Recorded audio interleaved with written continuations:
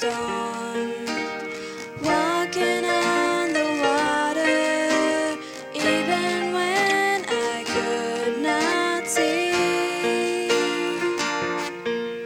In the middle of it all, when I thought you were 1,000 miles away, not for a moment did you forsake me.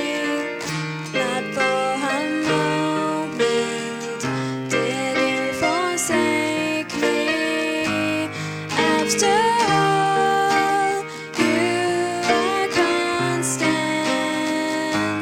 After all, you are only good. After all, you are sovereign. Not for a moment will you forsake me.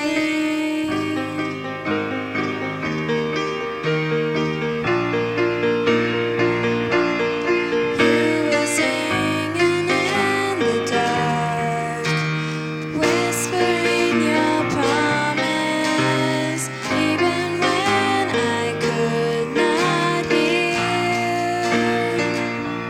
I was held in your arms, carried for 1,000 miles to shore. Not for a moment will you forsake me. And after all, you are constant. After all, you are only good. After all, you are sovereign. Not for a moment will you forsake me. Not for a moment will you forsake me. And every step, every breath, you are there. Every tear, every cry, every prayer. And my hurt and my worst, when my world falls down. Not for a moment will you forsake me. And after all, you are constant. After all, you are only good.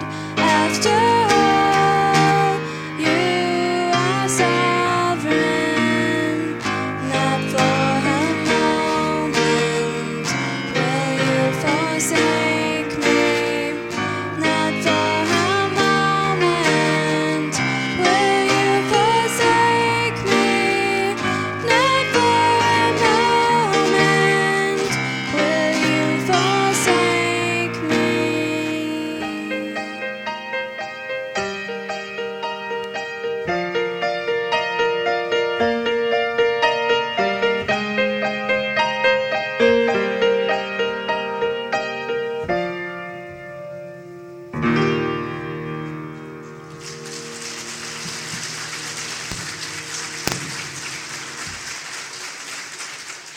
Thank you, guys.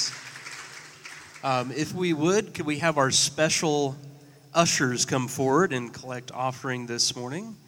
And are we having children's church this morning? If so, yes, we can dismiss for children's church as well.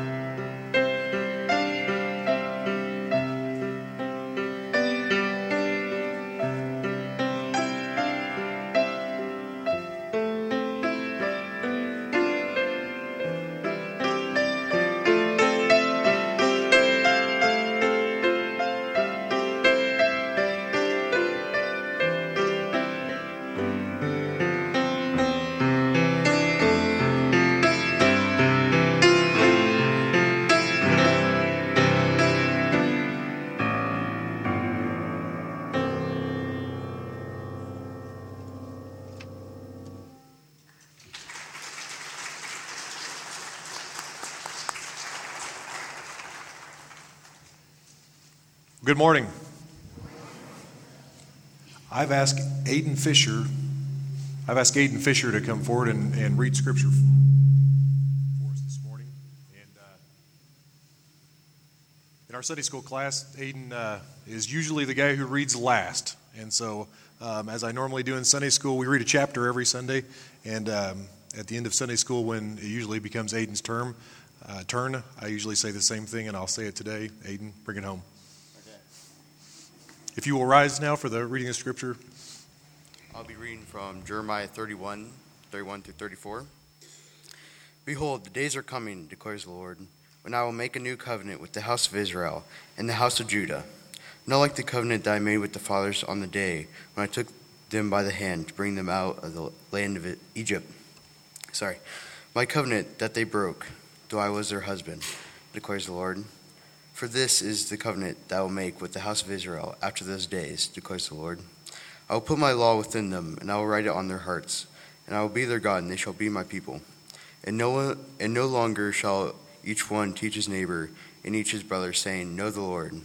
For they shall all know me, from the least of them to the greatest, declares the Lord. For I will forgive their iniquity, and I will remember their sin no more.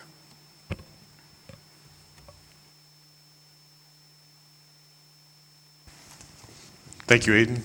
Let's pray. Lord, we thank you for this opportunity that we have to gather together in your house of worship. We thank you for these young people that have volunteered to step up and to be a part of this service as well. And Lord, we just pray your blessing on the reading of the word. We pray your blessing on our time of study today. It's in Jesus' name we pray, amen.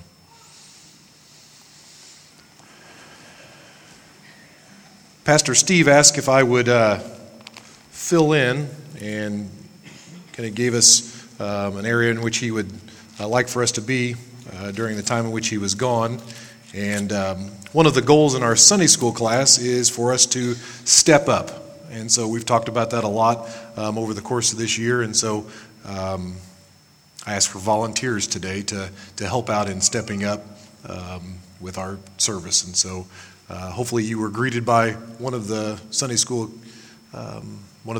class when you came in. We had ushers. The special music was probably a decent representation of the breadth of the class in terms of we run from about 12 to almost 19 years of age in that class. And we're a formidable group. There were 26 of them. There were 26 of them there today. So it's a good-sized class. And I would say if you ever want to come by, come. We study Scripture in an expeditional fashion, or an expository fashion, and so we will work through a book of the Bible, and we'll work through a chapter each week. And so come by, visit us. If you've got a young one that's in that class, come by and sit in sometime. We would love to have you, and it would be our honor to have you there. So that said, we're going to be in Matthew 13 today.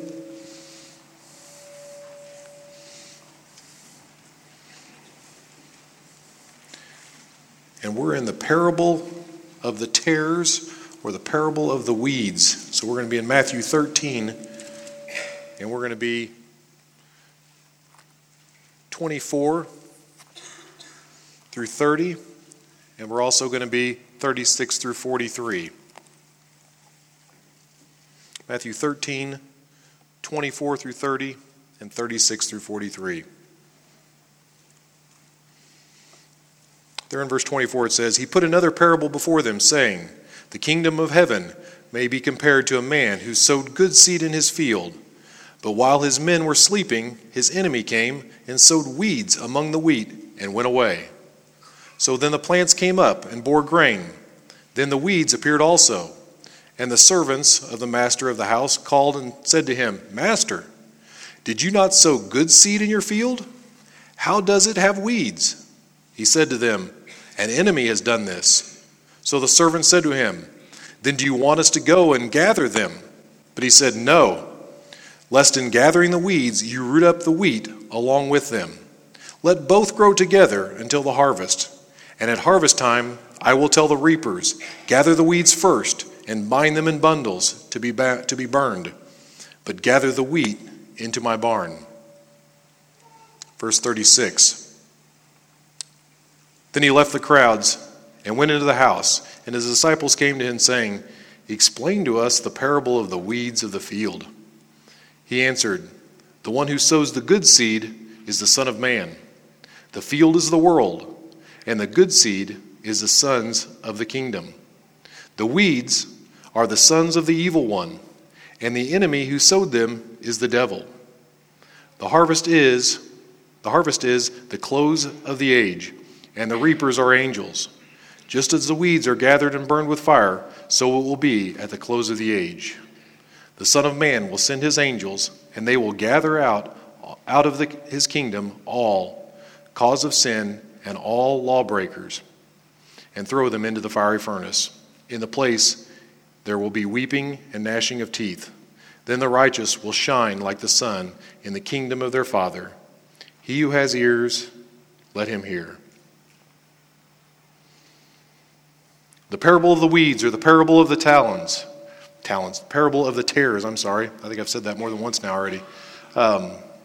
In Matthew 13, we've got 7 parables that are given to us, and all 7 parables are about the kingdom, to give the disciples a glimpse as to the kingdom. Ryan had last week for us the parable of the sower. And really, Jesus in both of these parables is really trying to help the disciples rethink what it is they thought the kingdom was going to be like. In the parable of the sower, the thought was that many of the Jews and Gentiles would just accept Christ. And instead, Jesus is letting them know that many will reject him. Today, in the parable of the tares, or the parable of the weeds, we get a glimpse of the earthly kingdom will be mixed in character. Many of them, as we saw or heard Aiden read earlier, had this preconceived notion that when the Messiah came, that all would be great, that all would turn to him, that he would be triumphant, that he would, as John the Baptist I think it was in Matthew 3, said that there's an axe at the root. John the Baptist was going through and saying, "Be ready, because he's going to purify the land." And what Jesus is saying is, recognize that this earthly kingdom is going to be mixed in character. There will be wheat and there will be weeds. And he's working on correcting that opinion that they have. There will not be this purity on earth. A couple similarities that I want you to see between the 2 parables that we've got, the one that Ryan had last week and the one this week. And I just made a few notes here. I want you to recognize that in the sower, parable of the sower and the parable of the tares, both of them, we have a sower. Both of them, we have a field. Both of them, we have seed. Both of them, we have a crop or yield. And in both of them, we have an evil one. Some differences, if you're making notes. In the parable of the sower, all seed is good. In the parable of the tares, there's some wheat and there's some weed. In the parable of the sower, the focus is on the soils. And in the parable of the tares, take a look, if you will, at verse 30. And the focus is on verse 30. "Let both grow together until the harvest, and at the harvest time I will tell the reapers, gather the weeds first and bind them in bundles to be burned, but gather the wheat into my barn."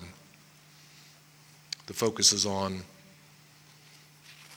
the harvest. We don't like to be patient. The disciples didn't want to be patient either. They wanted a Messiah that would start his earthly kingdom, and it would be like a heavenly kingdom.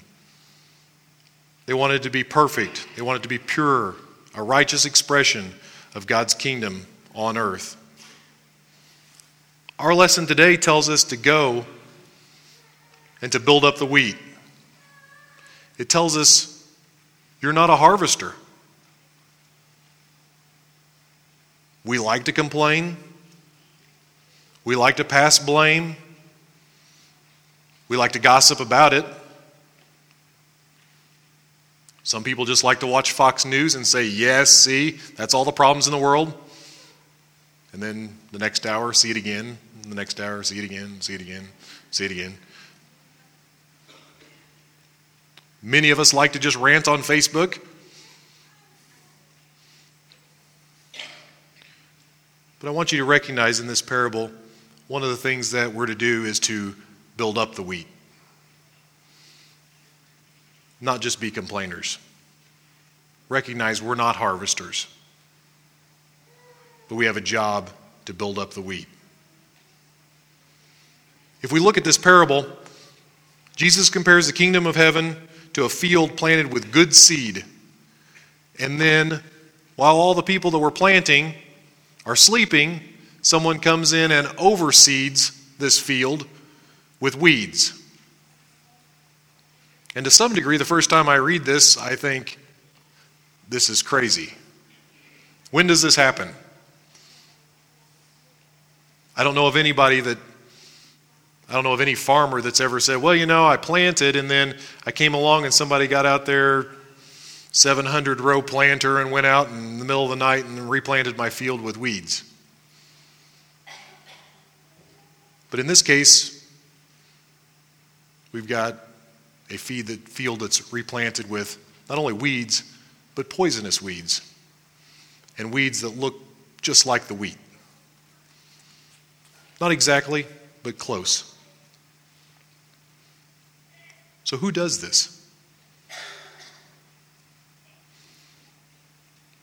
In the Bible today, it tells us this is the work of the evil one. Jesus makes his point. This is deliberate. It's extreme.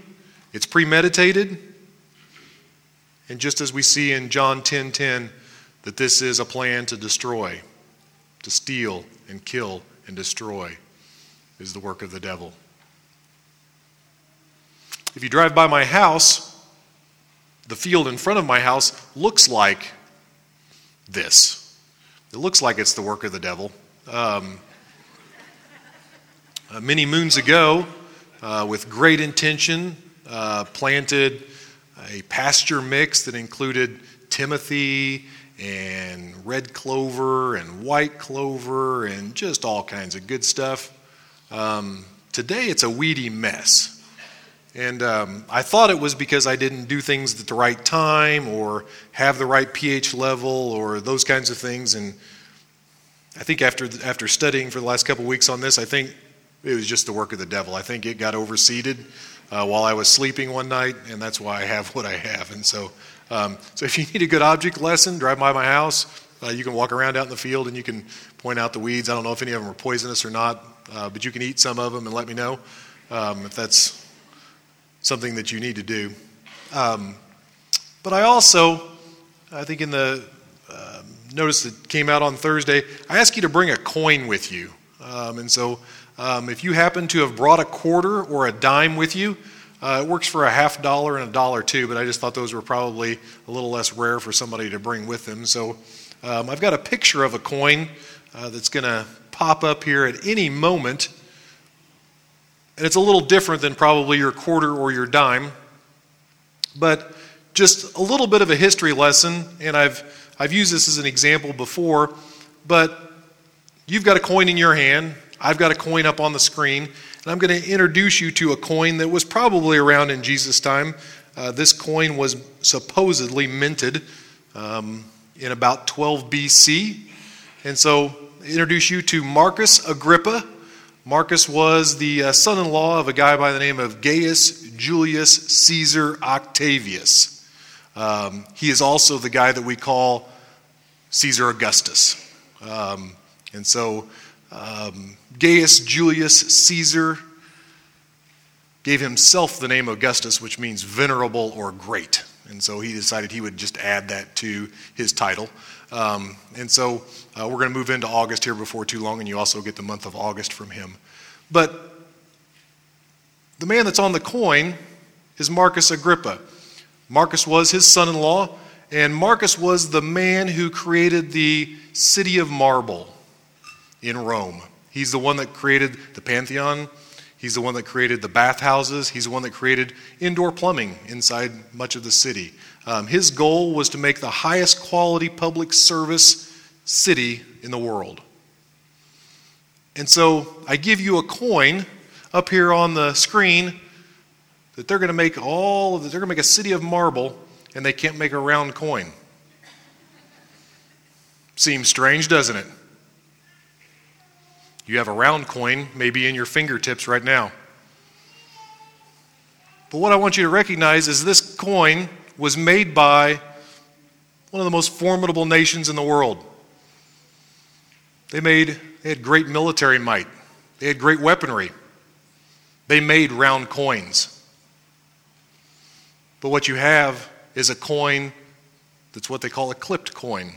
You have a coin where people have taken cutters, if you will, and cut part of the coin off. These coins were made of precious metal. And so you take a little bit off of enough coins, and you've got another coin, right? The interesting thing about this is the general public didn't have the tools necessarily to clip the coin. These coins were clipped by the government. Government figured out that to have all of this public service, you needed to have money. They also figured out you could only tax the general public so far, and then, manner of speaking, heads roll. People revolt. So what the government started doing was clipping the coins. Started taking a little bit off of the coins. And then they could melt that down, make more coins, you have more money, you can buy more things. First instance of what we call inflation. But what I want you to recognize from this is not a lesson in inflation, but I want you to recognize a lesson in something being an imposter. The reason it was a cause for inflation was because people began to realize that this coin isn't worth what it's supposed to be worth. If you have a quarter or a dime in your hand, these coins, many of you may remember, before 1965 were made of what? Silver. These were silver coins. They're clad now. If any of you brought a 1964 or before quarter, let me know. I'll trade you. Even. But these coins were silver coins. Same with a $50 and a dollar. One of the things your government did was it put on the edge of that coin what they call reading. And so if you rub it with your fingernail, you can feel the little ridges around your dime or your quarter or your $50 or your dollar. The reading, and that's R-E-E-D-I-N-G. And they did that to protect themselves from whom? Themselves. And so your quarter, if it was still silver, everybody could recognize was a true quarter. What happened during this time was people would say, well, it used to be worth one, this loaf of bread or whatever it may be. Now I need two to pay for that loaf of bread because it doesn't weigh what it's supposed to weigh. In our parable today, similar situation. We've got wheat that is growing, and it's growing in a field. And in that field, as the plants are coming up, the plants tend to look a lot alike. Do I have all wheat, or do I have weeds in there also? And about the time it's too late, they recognize they have tares in their field. Any of you in here plant sweet corn? Or a few of you? The problem I have with sweet corn is when you plant it, it looks just like grass for about 2 weeks. And I don't know whether I've got a nice little piece of grass that's growing or I've got sweet corn. And there's a point in time in which I can get rid of the grass, I can weed it, and still have my corn. But if I wait too late, when I pull that grass out, I'll pull the corn out with it. And we see that here in our parable today. But what I want you to recognize in this parable that I think sometimes gets lost is the workers, they did recognize the weeds. This isn't a case of everything looks the same and we don't know who is a Christian and who isn't. This isn't a case of we know who or what is wheat and what isn't. Do you know your weeds? Do you know bindweed? It's a favorite at my house. We plant it, actually. It's called morning glory. And so we have lots of it. Do you know lamb's quarter? Do you know pigweed? Do you know crabgrass? Do you know chickweed? Dandelion, you know that one? I was told years ago if you pronounce it as dandelion, it sounds a lot better. I have a lot of nutsedge. But if I'm a gardener or a farmer, I need to know what my weeds are. I need to know how to recognize them. We need to know what is of the kingdom. Did the servants recognize the weeds? Absolutely.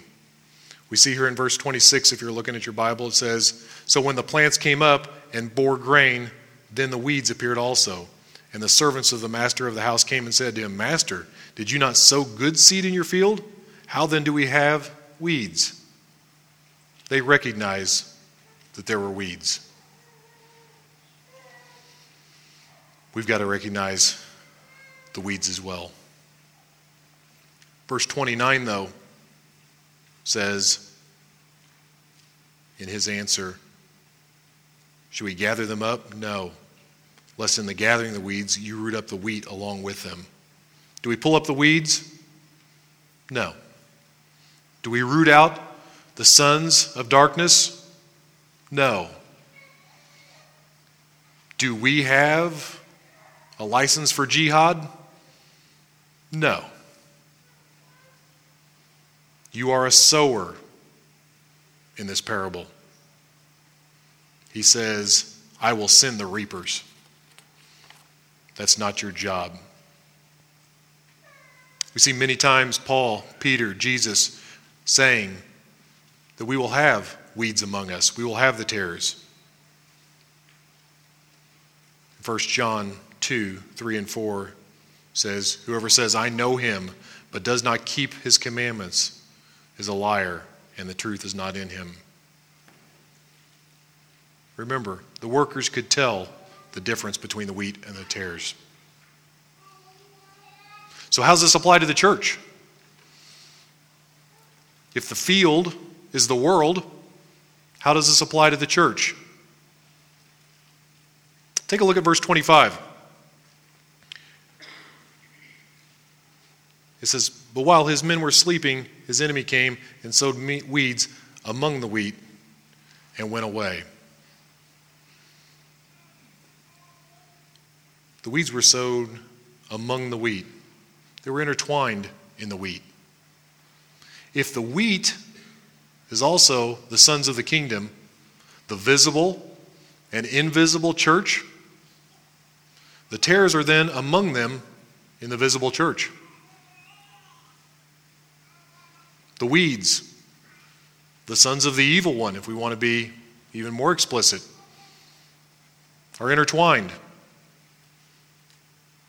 We can't hope to think that it's just in the world, but also in the church. Come across to Jesus' explanation in verse 41. It says, "The Son of Man will send his angels, and they will gather out of his kingdom all cause of sin and all lawbreakers." So just to hit that home a little further, Jesus in his explanation doesn't say to gather out of the world or to gather out of the field. He says to gather out of his kingdom, his church.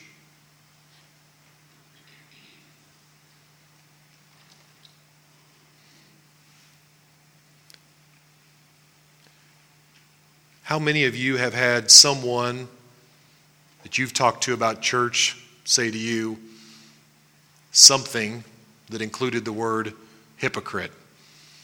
you need to come to church. I'd like to invite you to church. And they say, well, church is full of hypocrites.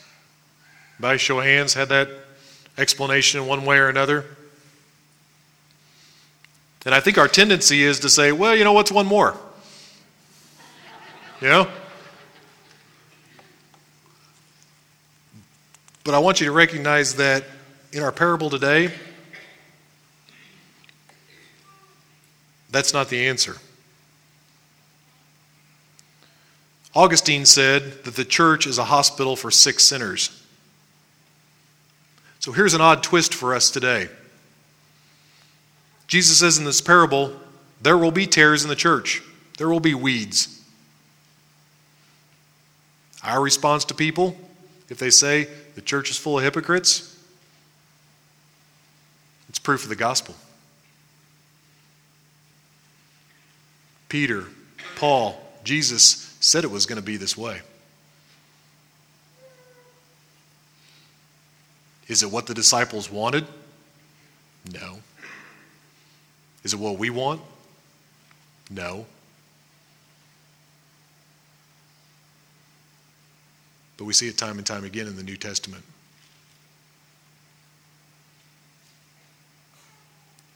I want to speak real plainly here and say, though, that if we're spending time thinking about finding a better church, finding the perfect church, and willing to forsake our covenant with the body that we have here, it's not because we have a higher view of the church than Jesus. It's because your view is contradictory to Jesus' view. And that's tough.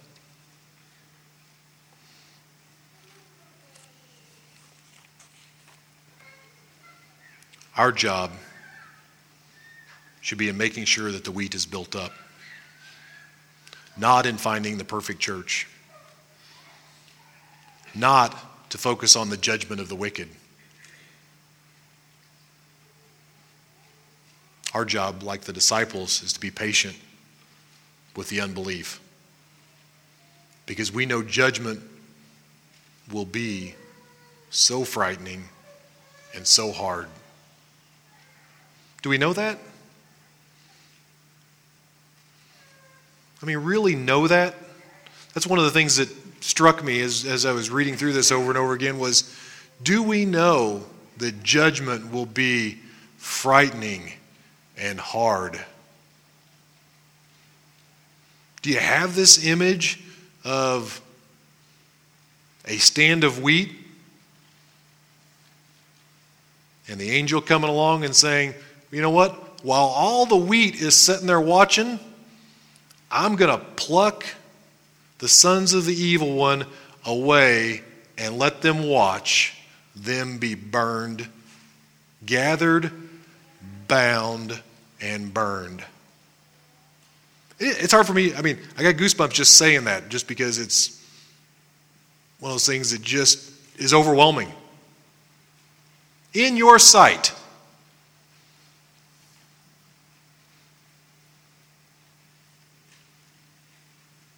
we didn't experience the Passover. If I had, that would probably be more meaningful to me.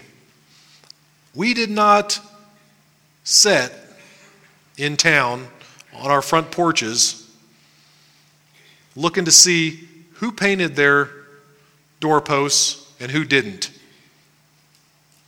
and hear the screaming and the wailing and the gnashing of teeth as the angel of death came through. These reapers, they're not feathery, fluffy, white, gosling-looking angels. I can't find anywhere in the Bible where somebody doesn't say when they see one that the angel doesn't then say, "Don't be afraid." There's a reason for that. I don't know what they look like exactly, but I think our depictions are off. Would be a nice way of putting it. There's a reason why they have to say, "Don't be afraid."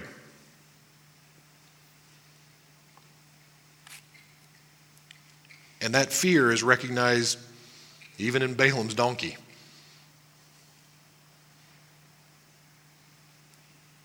So know when we talk about this that it's going to be frightening and hard. How many of you are gardeners in here? Any gardeners? Gardeners. Here's my... Eli's a gardener. One of the things that I find in gardening is this, is you have two groups really. There's the group that hates gardening because of the weeds. And then there's the group that loves gardening because of the produce. And what I want you to recognize in this parable is we see some of that. Part of this parable is for us as the sowers, as the ones to build up the wheat. Our focus is not on the weeds. Our focus is on the building up of the kingdom. Our focus is on what it is that the kingdom is going to produce.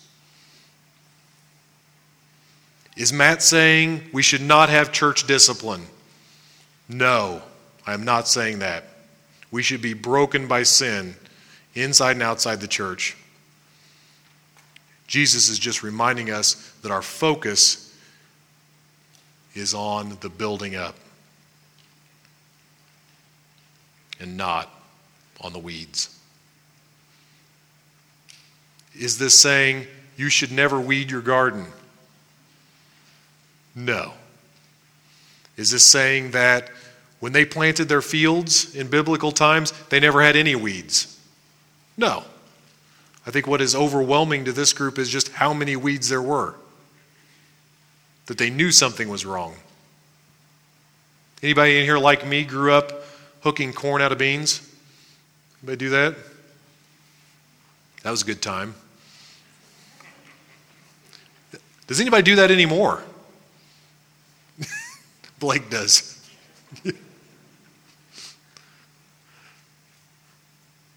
One of the reasons you do that is so you don't pull up all the beans. Because Blake could pull up a whole row.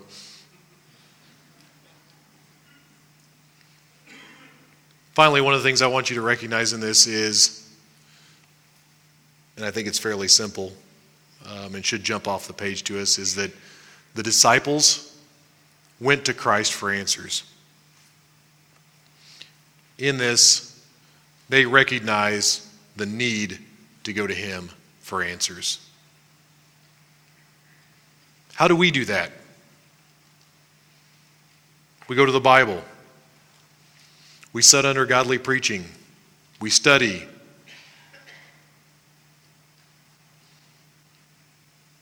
We consider our answers. We consider our thoughts. We surround ourselves with those people with which we can have those discussions. We attend a good Bible study. I invited you to our Sunday school class earlier. I'm thankful for that group, and group, I thank you for what you were willing to step up and do today. Like I said, I would invite you anytime. It's one of my joys of the week is to spend time with them in the mornings on Sundays at 9 o'clock. They're a blessing to me. And I want you guys to recognize that's one of the ways this parable teaches us to be as well. To gather together. To spend time in the Word together. This is so important in the church today. We have Christians all the time that are starting statements that start off with, my God would, or my God wouldn't. And usually that's your cue to run. Okay? If they've got God in a box, that's going to be a challenging discussion. The Word of God is the sole, infallible rule of faith and practice. It's not your ideas. You can't make it up as you go along. Scripture won't let you do that. Jesus says to the disciples, be patient. Tend to the wheat. Recognize the weeds and plant the good seed. Today, we come together with the opportunity to recognize the wheat and the weeds. For each of us here, it's our job not to root out, but to build up. If you're here today and you don't know whether you're wheat or weeds, there's many people here that would love to have that conversation with you, because they recognize just how devastating the reapers can be. Let's pray. Lord, we thank you for your word. We thank you that you are the good seed. We thank you for your kingdom that we look forward to, that is pure and lovely and holy and righteous. We recognize, Lord, that things won't be perfect on this earth, that we do have wheat and weeds. Lord, we pray that you'd give us the strength to be sowers. We pray that you would just cultivate the ground, as Ryan talked about last week, that it might be accepting, that it might be fertile ground for your seed to grow. Lord, we pray that you would give us people around us that would surround us with a hedge of protection from the evil one, that we may not wither, that we may not be intertwined with the weeds.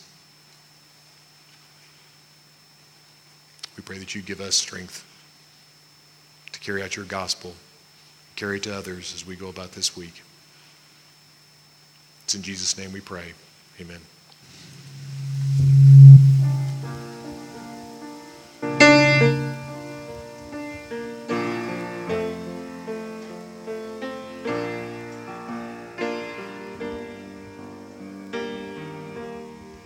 If you want to stand with us for this last song.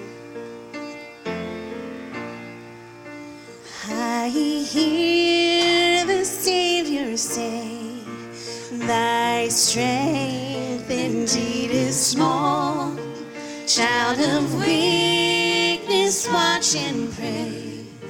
Find in me thine all in all. Jesus paid it all to him I owe. Sin had left a crimson stain, he washed it white as snow.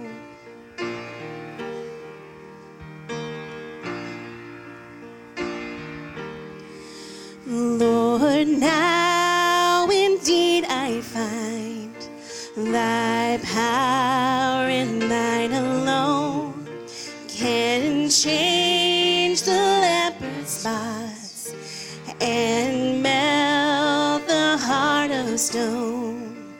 'Cause Jesus paid it all to him I owe.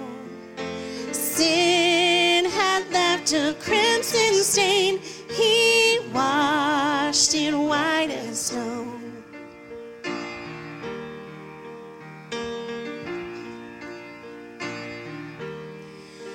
And when before the throne I stand in him complete, Jesus died my soul to save, my lips shall still repeat. Jesus paid it all to him I owe. Sin had left a crimson stain, he washed washed in white as snow. He washed in white as snow.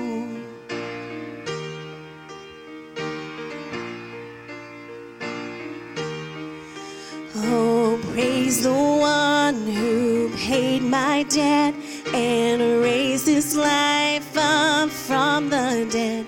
Oh, praise the one who paid my debt and raised this life up from the dead. Oh, praise the one who paid my debt and raised this life up from the dead. Oh, praise the one who paid my debt and raised this life up from the dead. Jesus.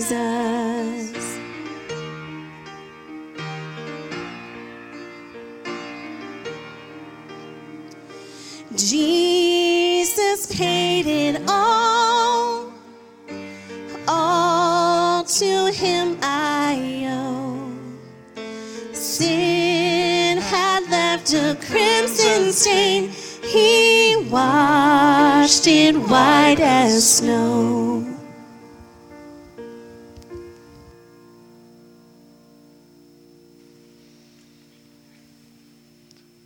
Thanks, everybody, and appreciate you being here today. And hopefully, as you go about for many weeks into the future, you can grab a hold of your quarter from time to time and feel the reading on it and recognize that we're to be the wheat in the world. I've asked Isaiah to come forward and close us in prayer today. So, Isaiah, thank you. Let's pray. Dear Lord, thank you for this day, and thank you for letting us come all under one roof together and worship, Lord. Thank you for giving Matt the word today, and be with our Bosnian mission team as they are teaching others about you, Lord. And I pray that as we go all about our day today, that you keep us safe. In Jesus' name, amen. What is the gospel? It all begins with God. In the beginning, God created the heavens and the earth. God created the first man, Adam, and the first woman, Eve, to rule over the garden. God told them they could eat from any tree that they wanted to in the garden except for the tree of the knowledge of good and evil. Everything was perfect in the garden. They had a perfect relationship with the land, a perfect relationship with each other, a perfect relationship with God, until they chose to rebel against God and eat from the tree of the knowledge of good and evil. And it brought about separation between them and God. Man has always tried to bridge the separation on his own terms and in his own strength. Whether it's building a ladder of morality and trying to be good enough for God, or even in the Old Testament example, when men built a tower into the heavens trying to reach God on their own. A more contemporary example comes from 1961, when the Russians were first successful in sending a man into outer space. Upon returning, the Russian cosmonaut remarked, "We have been to space, and we didn't find God or heaven there." A popular professor and author, C.S. Lewis, responded to the Russian cosmonaut. He said that looking for God in outer space is kind of like Hamlet, one of the characters in Shakespeare's plays, looking for Shakespeare in the attic of his home. Lewis said that for Hamlet to have a relationship with Shakespeare, Shakespeare would literally have to write himself into the story. That is the gospel. The Bible says, "For God so loved the world that he gave his one and only Son, that whoever believes in him shall not perish, but have eternal life." The gospel is the account of God writing himself into human history. Almost 2,000 years ago, the Bible says that Jesus, in fulfillment to Old Testament prophecies, was born of a virgin. Even as a child, he lived a perfect life. At the age of 30, he began his public ministry. He attracted followers. For 3 years, he taught, he healed, and he made bold claims, such as saying that he alone was the only way to God. The religious and political leaders did not like these teachings. They invoked a riot against Jesus. They brought about false accusations leading to a trial and to a sentencing of death by public crucifixion. The Bible says that while Jesus hung on the cross, that God placed all of the sin of all of mankind on Jesus. Jesus hung on the cross as our substitute. God made him, who knew no sin, to become sin for us, so that we might become the righteousness of God in him. They took Jesus down from the cross and they put him in a tomb. They rolled a large stone at the entrance of the tomb so no one could get in or out. There were Roman soldiers who were posted on guard to keep people from coming to take Jesus' body. But on the third day, according to Scripture, he rose again. After being seen by many eyewitnesses and giving instruction to his followers, he ascended back into the heaven, where he now sits at the right hand of God and serves as our advocate before the Father. So what does this have to do with you? The Bible says that we have all sinned and that we all fall short of God's standard of holiness. The Bible says that the wages of sin is death, but the gift of God is eternal life through Jesus Christ our Lord. There is no way to get rid of the burden of sin on our own. God calls all men everywhere to believe in Christ, repent of sins, and trust Christ to live a new life. As we look back and believe in what God has done through the crucifixion, the burial, and the resurrection, as we repent and turn from our sins, as we trust Jesus as our Savior and Lord, we have peace with God and the forgiveness of sins. So let's review. It all begins with God. Because of our sin, we are separated from God. The gospel is the account of God writing himself into human history. Jesus died in our place for our sins and rose again on the third day. As we believe in Christ, repent from our sins, and trust Jesus for new life, we have peace with God and forgiveness of sins. That is the gospel.